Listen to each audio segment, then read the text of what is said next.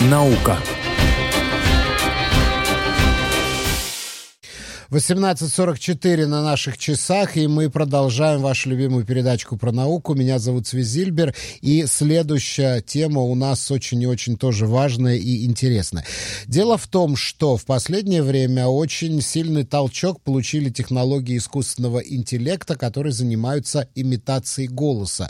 И в последнее время по крайней мере, на Западе распространяется новый вид мошенничества, когда мошенники звонят по телефону и очень точно подделывают голос кого-то из близких. Вот, например, пожилая канадская супружеская пара, вдруг позвонил внук и сказал, что он находится в тюрьме и надо деньги, чтобы заплатить залог, внести залог, чтобы его освободили из тюрьмы. Они побежали снимать деньги в банк, но начальник этого отделения банковского сказал: стоп, спокойно, вы уже не первый, ничего не снимайте, это мошенничество. И таких случаев уже накопилось довольно много, и действительно вот они не смогли распознать, что это не голос их внука, а некая подделка. И, дорогие друзья, у нас на линии, я продолжу эту тему, у нас на линии хорошо вам знакомый техноблогер Майк Вайцман. Майк, привет. Привет, Сви. На самом деле, у меня в последнее время, кроме как говорить об искусственном интеллекте, у меня как у Карлсона получается бороться с большими жуликами. Так вот, на самом деле, подобный вид мошенничества, он не нов, более того, достаточно распространен в странах бывшего СНГ, но там просто звонили даже не пародисты, а просто методом социальной инженерии, то есть играть на чувствах пожилых людей. Звонили люди, которые пытались выдавать себя за внука, сына. И даже люди попадали на достаточно серьезные суммы. Тут же используются новейшие технологии. Они обычно звонили, говорили: я адвокат вашего внука, он попал в такую тяжелую ситуацию, он в тюрьме, он не может вам позвонить, нужны срочно деньги. Вот такие были ситуации. Безусловно. Так вот, в данном случае используются высокие технологии, более того, высокие технологии от Microsoft. Например, запущен инструмент, который называется волей от Microsoft, позволяет превратить любой отрезок записанного вашего голоса, то есть, допустим, записанного на диктофон, и воссоздать его заново, и любой текст, который мы можем озвучить, не только визуально, но еще и аудио озвучить, и записать подобную фразу, например, от Цви Зильбера, который просит скинуть срочно денег, например. В данном случае используется социальная инженерия. Люди, которые звонят, они приблизительно знают, о ком идет речь. Они обычно звонят не тем людям, которые могут распознать и так далее. Допустим, они могут взять, например, мой голос из эфира и трансформировать, сделать такую технологию и подделать мой голос. Да, набрать запись вашу из эфира и потом позвонить, например, вашей супруге и сказать, что так и так, я в больнице, нужно срочно перевести деньги. Так что, дорогие друзья, если вдруг я вам позвоню, мой голос вам позвонит и попросит денег, то знайте, что это не я, что это мошенники. Во-первых, обычная рекомендация при таких звонках, да и вообще при любых звонках, перед тем, как вы делаете любую активацию, используя переводы кредитные и так далее, досчитать до 10 и обдумать сам разговор. Первое, того, это обычно мошенники стараются не находиться на линии более 2 минут. Так, почему? Полиция так или иначе может вычислить само общение, особенно если идет одновременно прослушка и так далее. Обычно подобные беседы не длятся долгое время. Более того, если вы попросите, задержитесь, одну секундочку задержись на линии, скорее всего, будет сброс. Кстати, эта система работает и просто с телефонными мошенниками, например, из финансовых и полицейских или финансовых отделов банков разных. Вот это важно, это важная информация. В принципе, это достаточно развитая тема, которая не только связана с высокими технологиями, так что, как вы думаете, у меня вопрос, как вы думаете, сколько посылок получают в среднем в Израиле за год?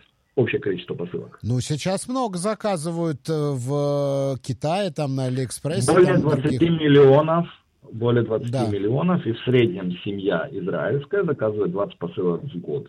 Считайте, что, учитывая и младенцев, и пенсионеров, все вместе.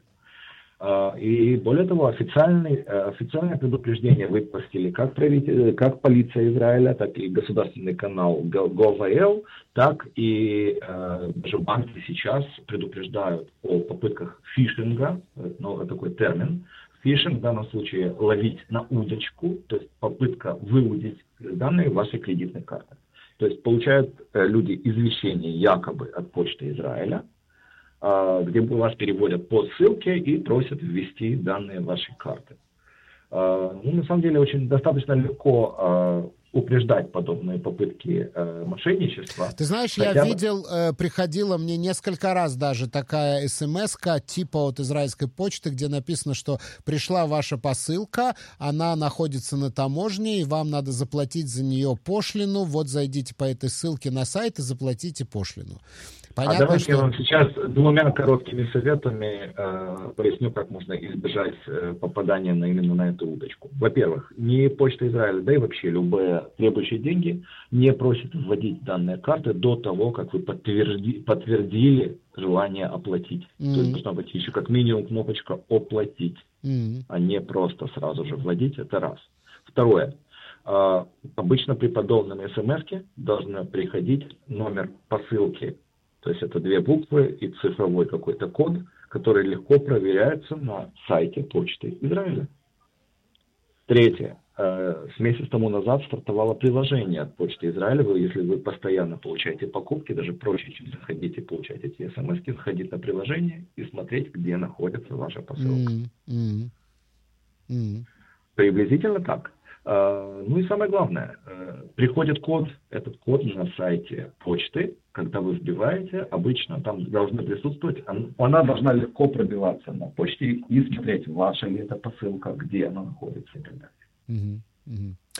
Давай вернемся все-таки к технологии имитации голоса. Скажи, пожалуйста, все-таки, вот, например, когда есть вот эта имитация лица, да, когда одному человеку приклеивают лицо другого человека, все-таки, если присмотреться, то видно, что это монтаж. А что касается голоса, можно ли как-то все-таки... Упреждаю ваше обсуждение, я в качестве челленджа в следующий раз просто попытаюсь показать вам, что это не всегда так, и нельзя определить deepfake. Нет, бесплатный это. Да, deepfake видео, если его правильно сделать, я в данном случае просто заморочусь, создам вашу съемку, и вы мне скажете, сможете определить, реально ли это человек или нет. Другое дело, что это сложно сделать в длительном периоде, то есть видео на 10 минут будет уже гораздо сложнее создать, это уже, в принципе, достаточно стоит денег, стоит времени и так далее. А создать короткое видео любого человека уже технологии вполне позволяют, и обмануть в том числе.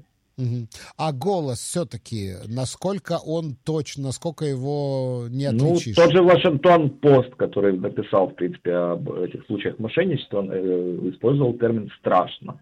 Страшно. То есть страшно похоже.